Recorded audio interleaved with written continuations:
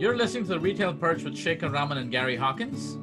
We're going to discuss industry challenges and opportunities in grocery retail, AI, current and upcoming trends, and so much more. Hey folks, welcome back to another amazing episode of the Retail Perch. I'm back here with my awesome co-host, Gary Hawkins. Gary, how was your visit to Mount Rushmore? I know that's the last place you've been to since we spoke last. So we were up in South Dakota visiting Mount Rushmore 10 days ago. Great time up there. Saw the Badlands, Rushmore, a couple of the national parks there.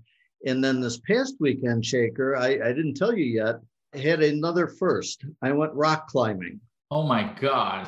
And have the scrapes and the sore muscles to prove it. So don't know if I'm going to do that again, but it was an experience. Well, I know the Retail Perch was climbing up the rankings. I just didn't realize Gary Hawkins was climbing as well. The hard way. I got to do some climbing. I've been doing my early morning walks, and for those of you who don't know, I have a new member of my family, Harry, who's been with us now for about 3 months. He's a year and a half old, and he's an Australian Labradoodle. And Gary knows that I've been working on my relationship with Harry over the last 3 months. But happy to announce that he actually enjoys his morning walks and playing out in the park with me nowadays, Gary. So we've come a long way. So well, it's a quality time you two have together every morning. I'm telling you, something about retail technology really jazzes up your life. So here we are. We got two amazing guests, Roger and Elise, and I'm going to leave it to them to introduce themselves because they do some really cool stuff. And this is probably the first for us, Gary, actually talking to, this type of technology that we'll be introducing to retailers. Yeah. And I think retailers, brands, certainly any marketer is going to be really fascinated in today's discussion because I don't think many have a view into the wealth of data that's out there and what's possible. And that's what's always excited me in talking to these guys. Yeah. Well, we've spoken to Roger, of course, before. Can't wait to hear your backgrounds, how you wound up doing what you're doing. So Roger, Elise, welcome to the Retail Perch and take it away, Roger. Thank you so much, Shekhar and Gary, for having us. We really appreciate it. Although I don't know, talking about data after rock climbing might not be as exciting as we think it is. By way of background, briefly, my background has been in product development, systems development, both on the B2B and B2C side. And in a past life was very involved in commercial services around shopping centers, more specifically the REITs that own the shopping centers, providing technology solutions and stacks for those companies. And that's where I had the good fortune of running into and meeting Elise as we were trying to sell a solution to her previous employer, which I will leave to her to elaborate on, but ultimately started this journey with Refinition based on a failure from that exercise. So for those that are out there trying to figure out what they want to be when they grow up, A, I don't know, but B, keep at it.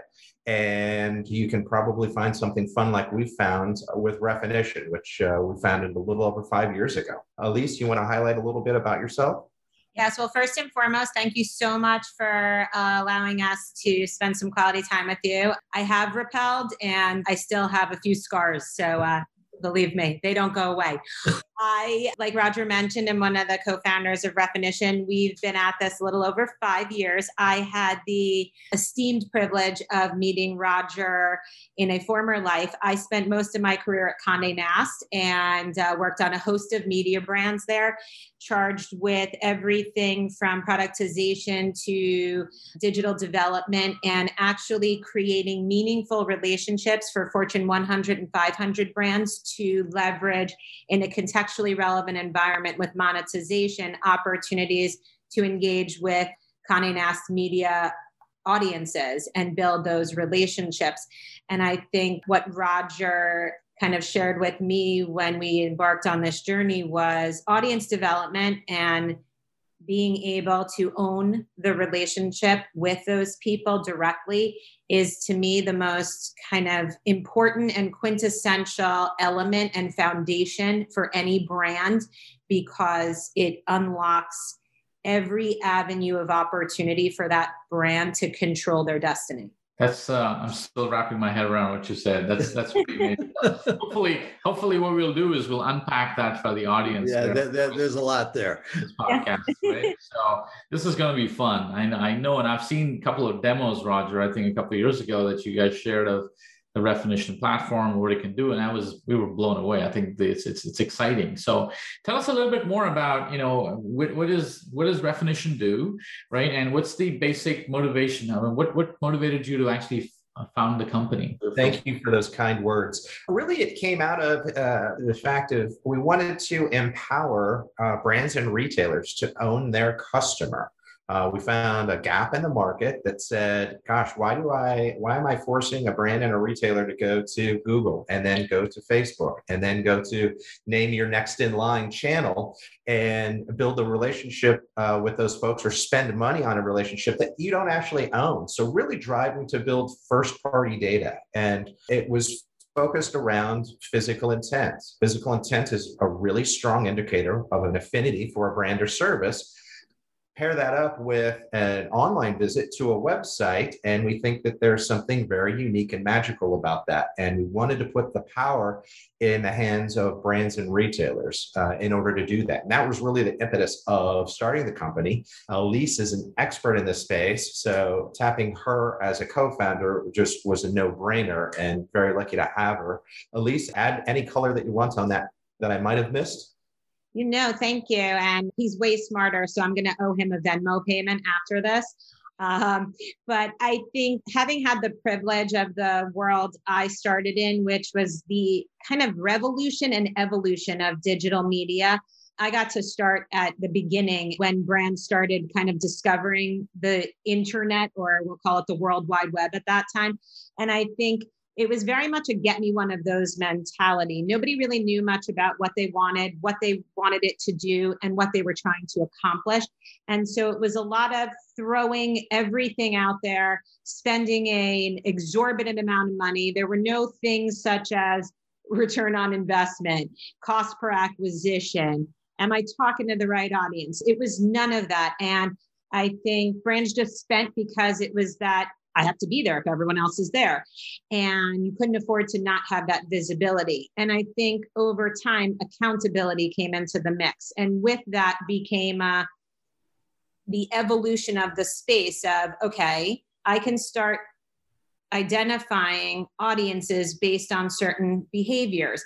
And what I think we all took for granted as people was that having the opportunity to go on these platforms, we all thought, including those of today, Facebook, Google, Safari, anything you go on, it's free. But I air quote that because nothing is free.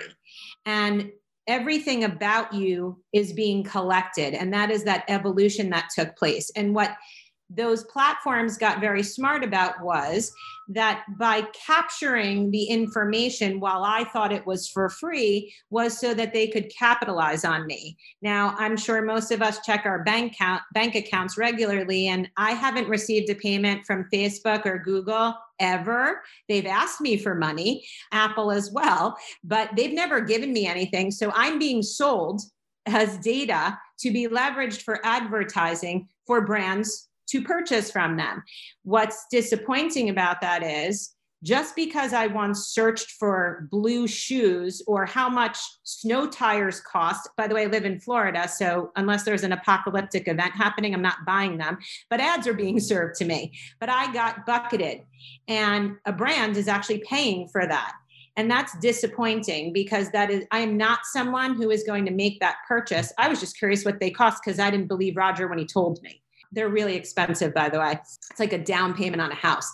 But what's frustrating about that is, on top of the fact that a brand doesn't know who they're marketing to, they never have the opportunity to capitalize and build on that relationship.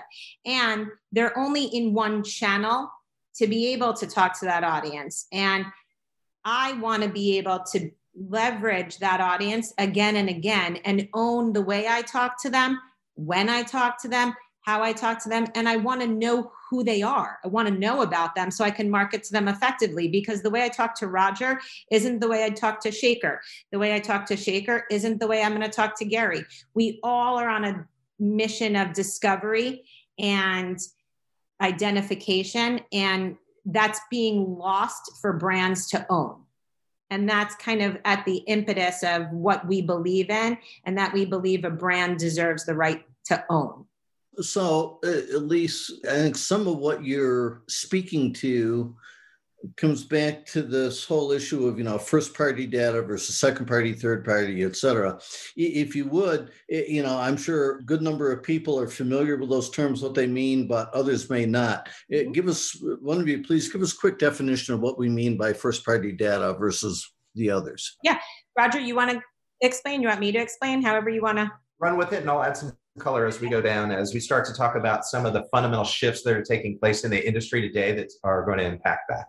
So first party data is my data. If I'm the owner of that data, it initiated, originated, and was owned by me. I own that relationship and I leverage it as I want.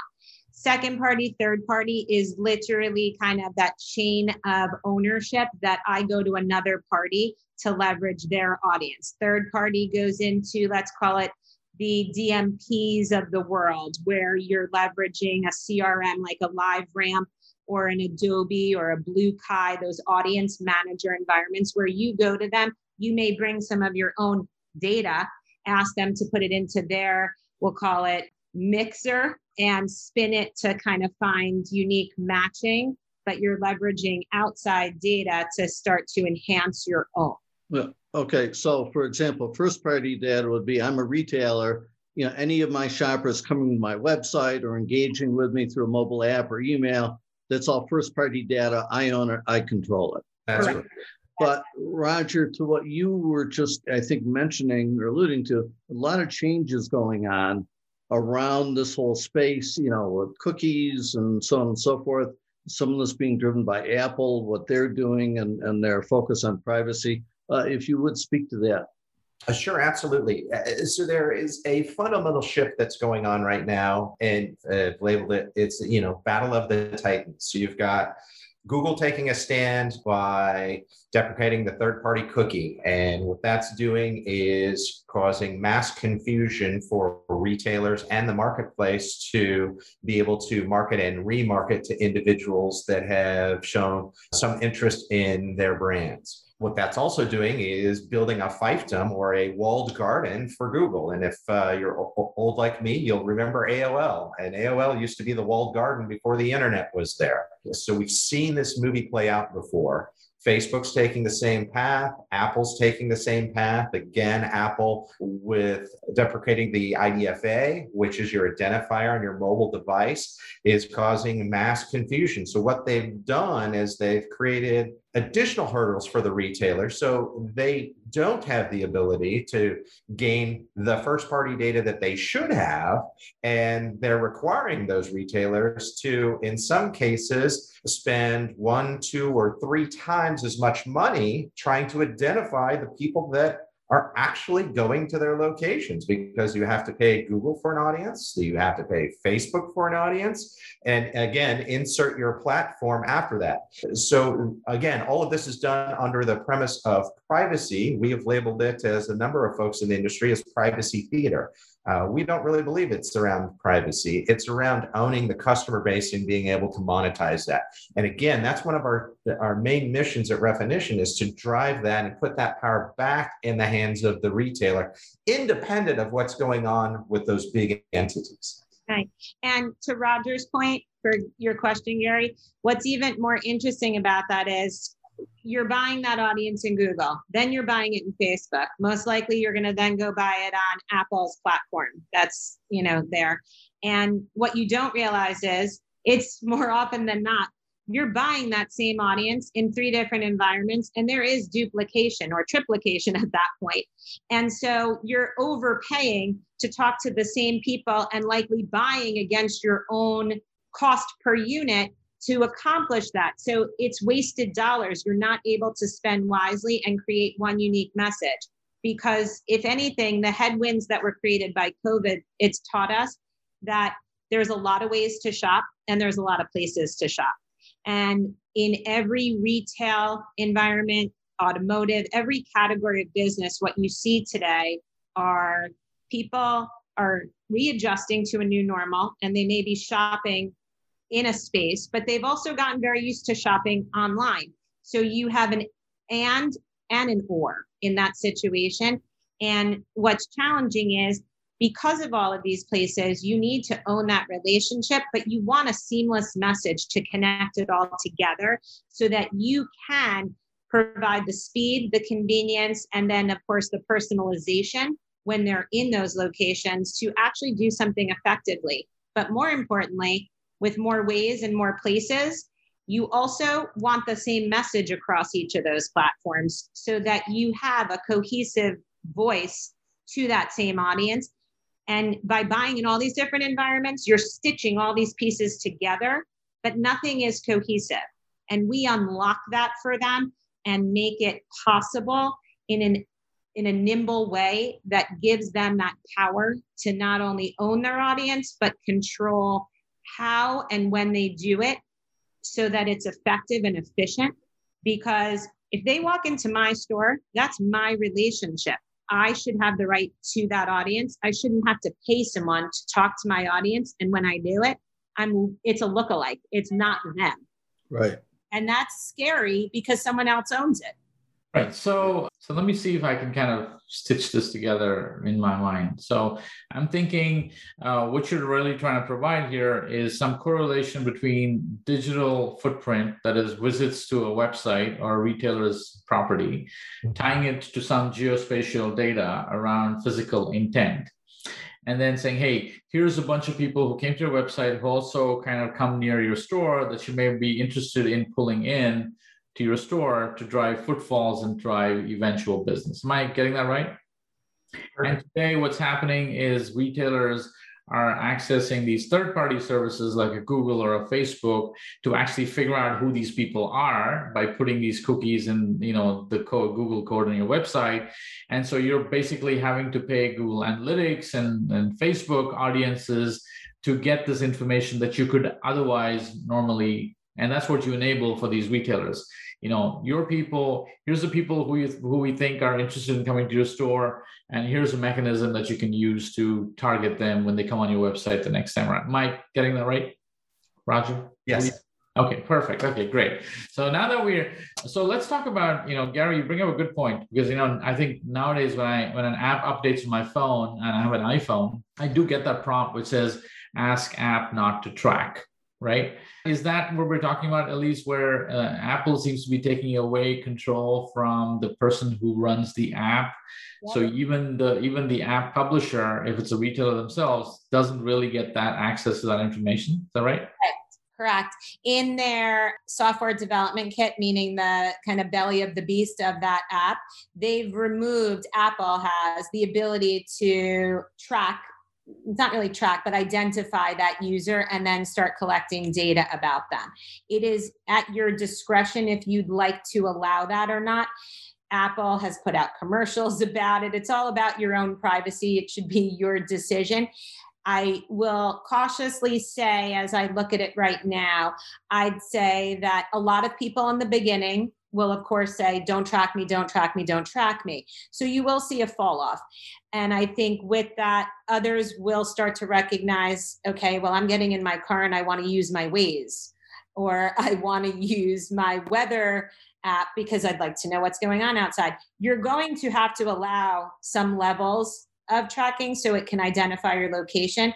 But at the heart of it, it still puts it back in the user's ownership status to choose what pieces of the privacy they're willing to give up. So I might give up location, but not anything else, you know, and they've really changed that. It's all under that guise, but Apple is smart.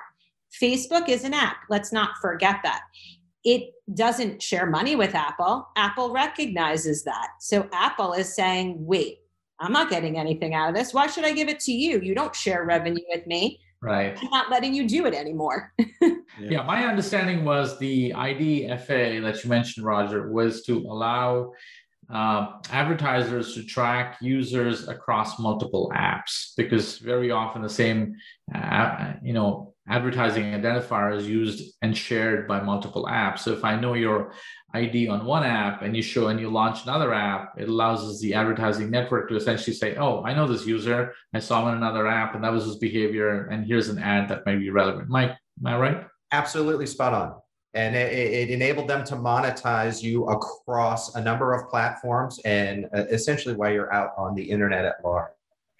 Right. And now that that's locked down, again, they've built that silo, and then you're beholden to Apple. And we've all seen the rumblings. Apple's had some announcements. They're building ad platforms. They're building teams. They've got one certainly for the App Store.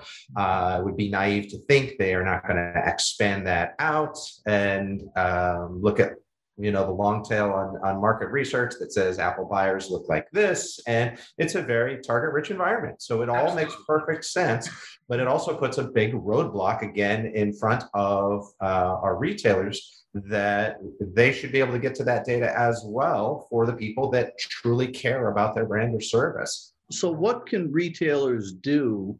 What are maybe some of the best practices or whatever retailers can implement to try and fight against this, or claim their data and put some efficient marketing systems, processes in place to reach their shoppers? It's a great question. Some brands have gotten really smart about it. I'd say the ones that are a bit more of the bigger brands have gotten smart and wisened up to, okay, hold on, I should own this. And as I mentioned at the beginning of this conversation, once I own that data and once I own that relationship, it affords me a lot of opportunity. Your audience in some ways could be larger depending on the size and scale of a company, a retailer, between its retail footprints and its website traffic. It in some ways could pretty much scale far larger than some of these tech giants. And when it comes to CPG goods, for example, there's monetization opportunities there. If I own my audience, I can identify them, I can curate them, I can understand and look at their behavior, I can look at their demographics, I can segment them for personalization by time of day, day of week, different types of pricing levels based on the demographics on the household income, gender, presence of children, even down to if you have certain hours of day that are for seniors. We can help them do that. But more importantly, when they own that data, they can then leverage that for monetization with their co-op partners and control their destiny in that space to create new revenue paths. But also, if they came to a site, I can remarket to them because I'm not going and building lookalikes and having to pay for that. I actually know who they are, and I can market to them digitally across programmatic display with the mobile ad ID. I can mail to them, and that's become a really big deal these days. I can put that custom audience into Facebook and market directly to them. I can email them in a consent and verified based manner so that it protects sender reputation for that domain. And you can text message with them on a consent-based opportunity. We unlock all of those channels to let them talk to them, but also give their partners that opportunity as well. And just to add to that, we do it in two ways. We do it online through visits to the website, and we do it offline with physical visits to a location, and we can attribute activity on both fronts. So we can help them identify people that have been to their stores and have also been to their website, and vice versa. Their website, they didn't self-identify by signing up for a loyalty program or downloading the app, but showed some digital intent, and then we can validate whether or not that translated into physical intent. And back to Elise's earlier point, that puts power back into the brand and the retailer's hands to go ahead and market correctly with the right message and tone to the intent of those individuals, and then monitor that in the technical phrase, rinse and repeat, right? They get to curate that over and over again. And that really allows them to build their first party, to your point, Gary, defendable audience set, which they should own anyway. So Shaker, it seems like there's just a massive opportunity here for retailers to combine all this digital realm data, ideally first-party data, with purchase data from their shoppers, both in-store and online, but bring all that together to power up even more insights and make the retailer's marketing even more intelligent, right? So for example, from purchase data, I know this shopper is maybe a secondary shopper. They're buying some categories from me, but then I can also learn from location data, gee, this shopper, my shopper, is also going to these two other competitors in my marketplace each week. And, being able to leverage that information to, design promotions or communication to their shopper. Yeah, I mean, clearly, there's this ton of opportunity here. And I think it's really a question of how aware is the retailer, A, of services like this existing, and B, of how they can use them. Because, I know a lot of retailers who are still maybe, obviously COVID has accelerated a lot of these technology initiatives and realized that customers are going digital, and I got to be able to reach them in the in cyberspace, even if they don't show up in my store, right? So I'm just trying to connect the dots for people who are listening to this to see, okay, what does that do to me for my marketing strategy and acquisition strategy? Right. So can you give us maybe a simple example of, how would a retailer use this data and how do they kind of, take advantage of this technology? So Shaker, you bring up a great point. I think what COVID taught us, there were tremendous shifts in behavior. And I think that many retailers had to reactively figure out digital innovation on the fly. And I also think they had to rely on third parties or outside parties that perhaps bridge the gap for them to connect their brick and mortar to the online environment in a cohesive manner. And I think retailers also saw a shift where I typically go to buy certain things. I wasn't going because they didn't have it. So I end up going someplace else.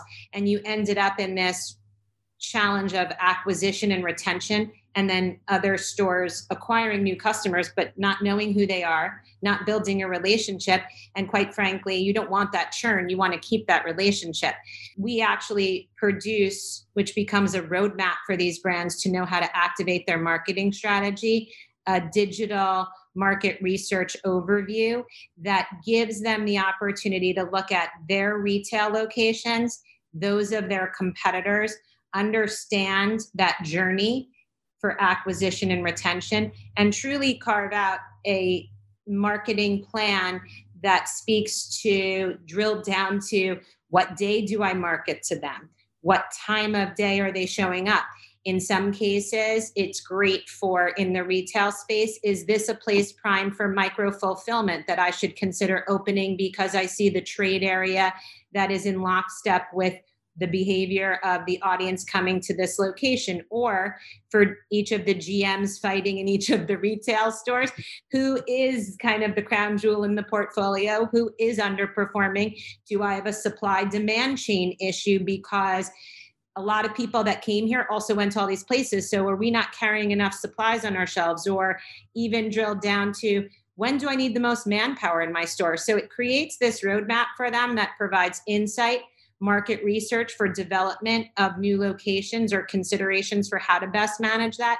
And so many of those marketing answers for, you can actually build your own curated audiences that are truly yours to create personalized messages to each segment and leverage that as a team, and then go out and market to them across all those mediums with a cross-channel experience, analyze it, capitalize on it, and then continue curating and finding and refining so that you have a game of acquisition and retention going on for loyalty. But then also, in all fairness, it is guerrilla marketing. You can capitalize on going after your competitors' audiences.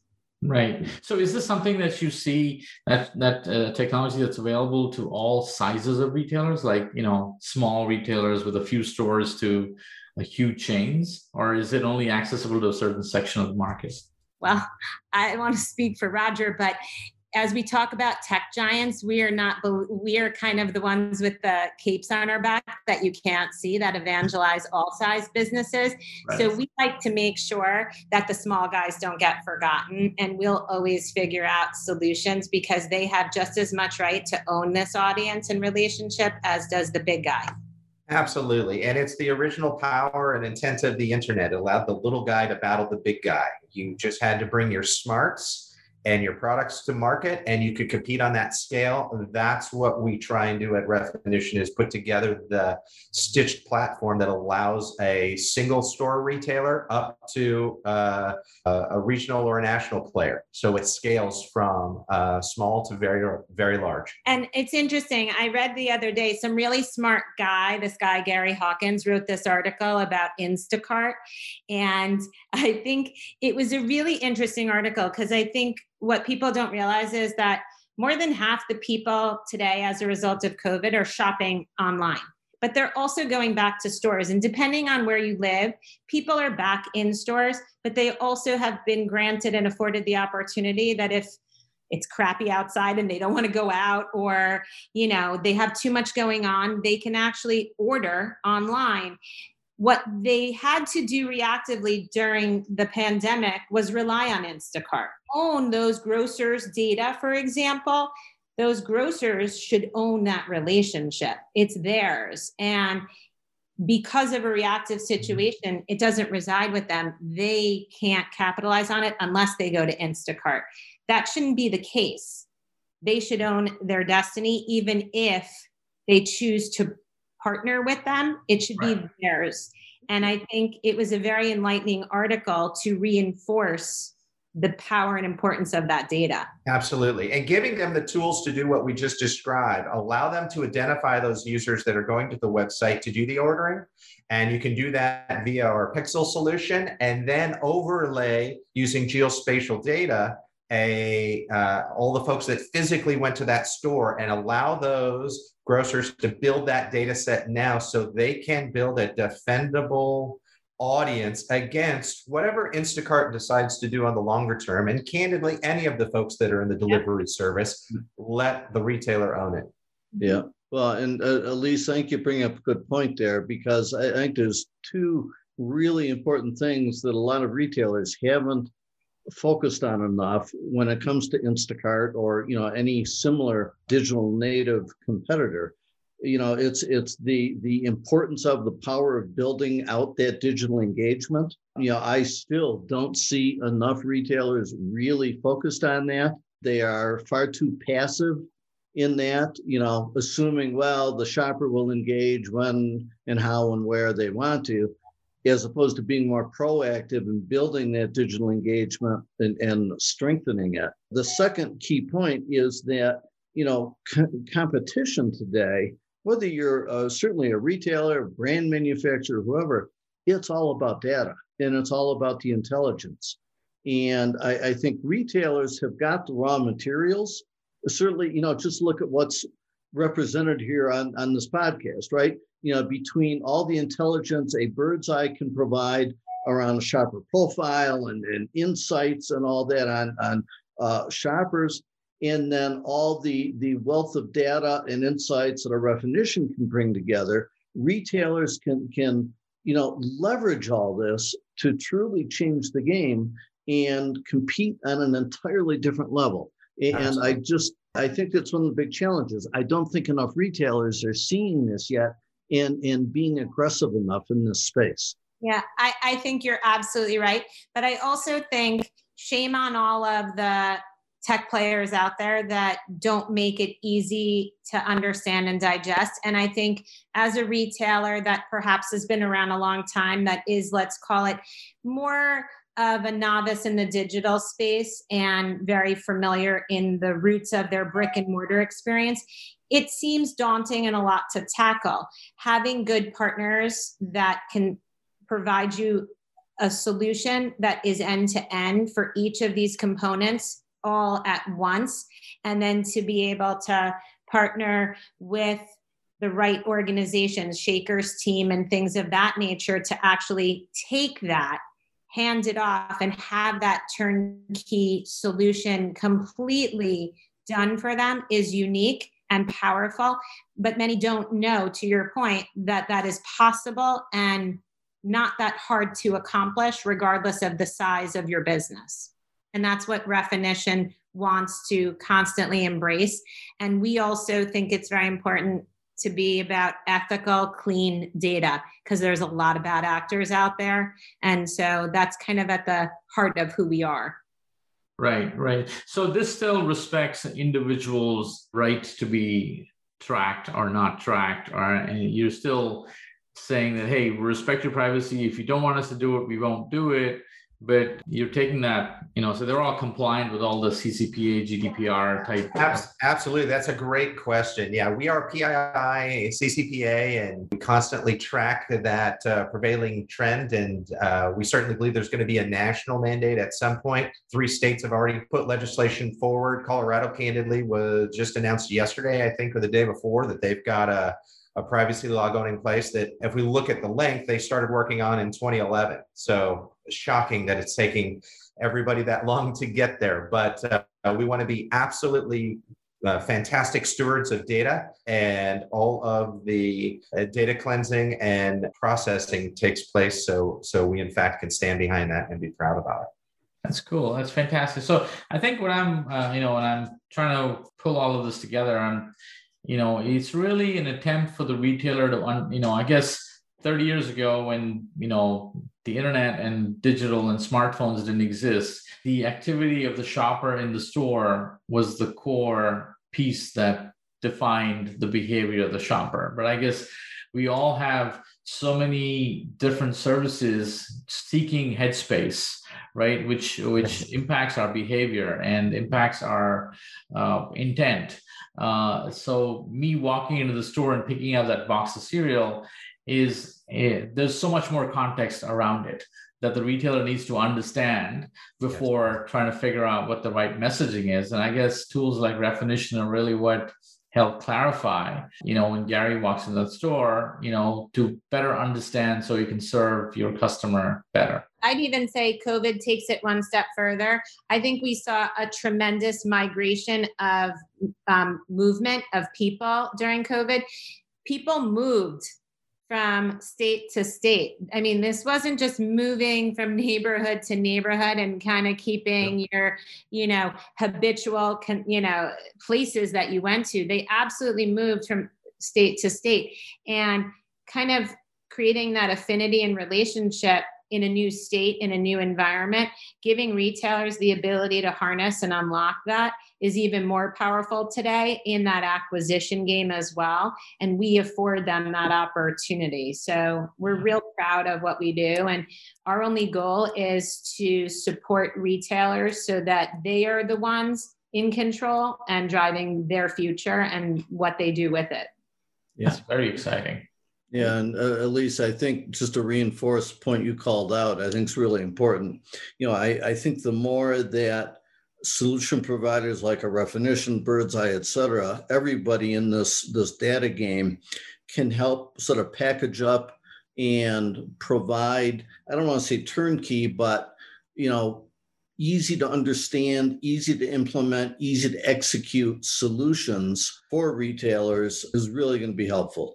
Right? Because the world of data is only growing larger and more complex by the day. Already retailers are overwhelmed with data. They don't know what to do with it all. So I think the secret here is, how can solution providers distill all this down and make it really actionable for the retailer? Yeah. Absolutely agree. So Gary, can you believe it? It's 1:46. We've been talking to Roger and Elise, and it's been such a fascinating conversation that we didn't notice the time fly. This is always what happens, Roger and Elise, right? So we get started with a certain time and we just enjoy this conversation. I always feel like saying this because by the end of it, most of our guests who show up here is like, this feels incomplete. You need to come back for another chat pretty soon, right? But I think for a retailer who's listening out there, there's clearly so many more avenues and technologies available for you to understand your customer, and tying in digital activity to geospatial activity can just unlock, like you said, Elise, all these channels that you can communicate with the customer with, right? So I think it's fascinating. So if somebody were to want to reach out and get in touch with you, what would be the best way here that you would suggest? They can come in, well, since we're in Florida and it's pretty open and he's in Texas, I'll just give them my address. Of course. Go ahead, Roger. Yeah, certainly. You can go directly to our website at refinition.com. Or I'd encourage anybody that has any specific questions, just simply reach out to Elise and I. I'm Roger at refinition.com, and Elise is Elise at refinition.com, and we'd be happy to field any questions or provide any context to those questions that are out there. Yeah, if you're a retailer listening out there, I think you should definitely learn about this technology and what it can do for you without question, right? But Gary, any more questions? Yeah, no, I do think that we are going to have Roger and Elise back here at some point. And I think, maybe next time really be interesting to focus on maybe a couple use cases or examples of campaigns that retailers that, collectively maybe we've worked with or had experience with, to provide more concrete examples for retailers of, exactly what kind of data is available and specific examples of here's what you can do with it.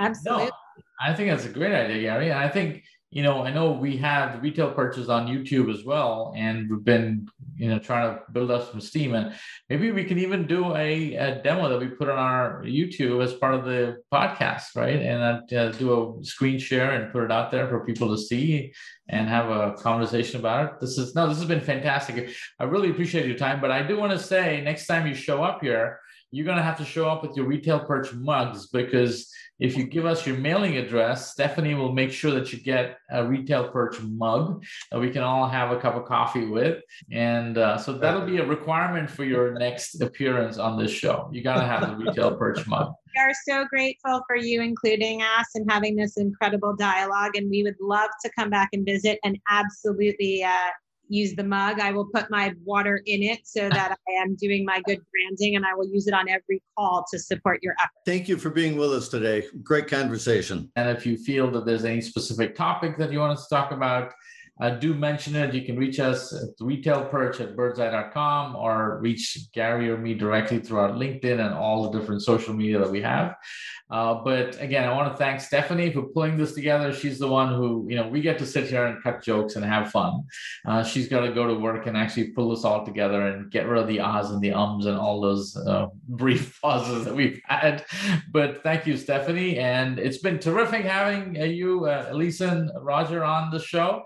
And we hope you'll come back here real soon. And we'll let you know when this show goes live so you can put it on your respective social media. Yeah. Thank you so much, both of you. Have a wonderful day. Thank you. Bye. Make sure to join us every Monday and connect with us at the Retail Perch on Instagram and Facebook.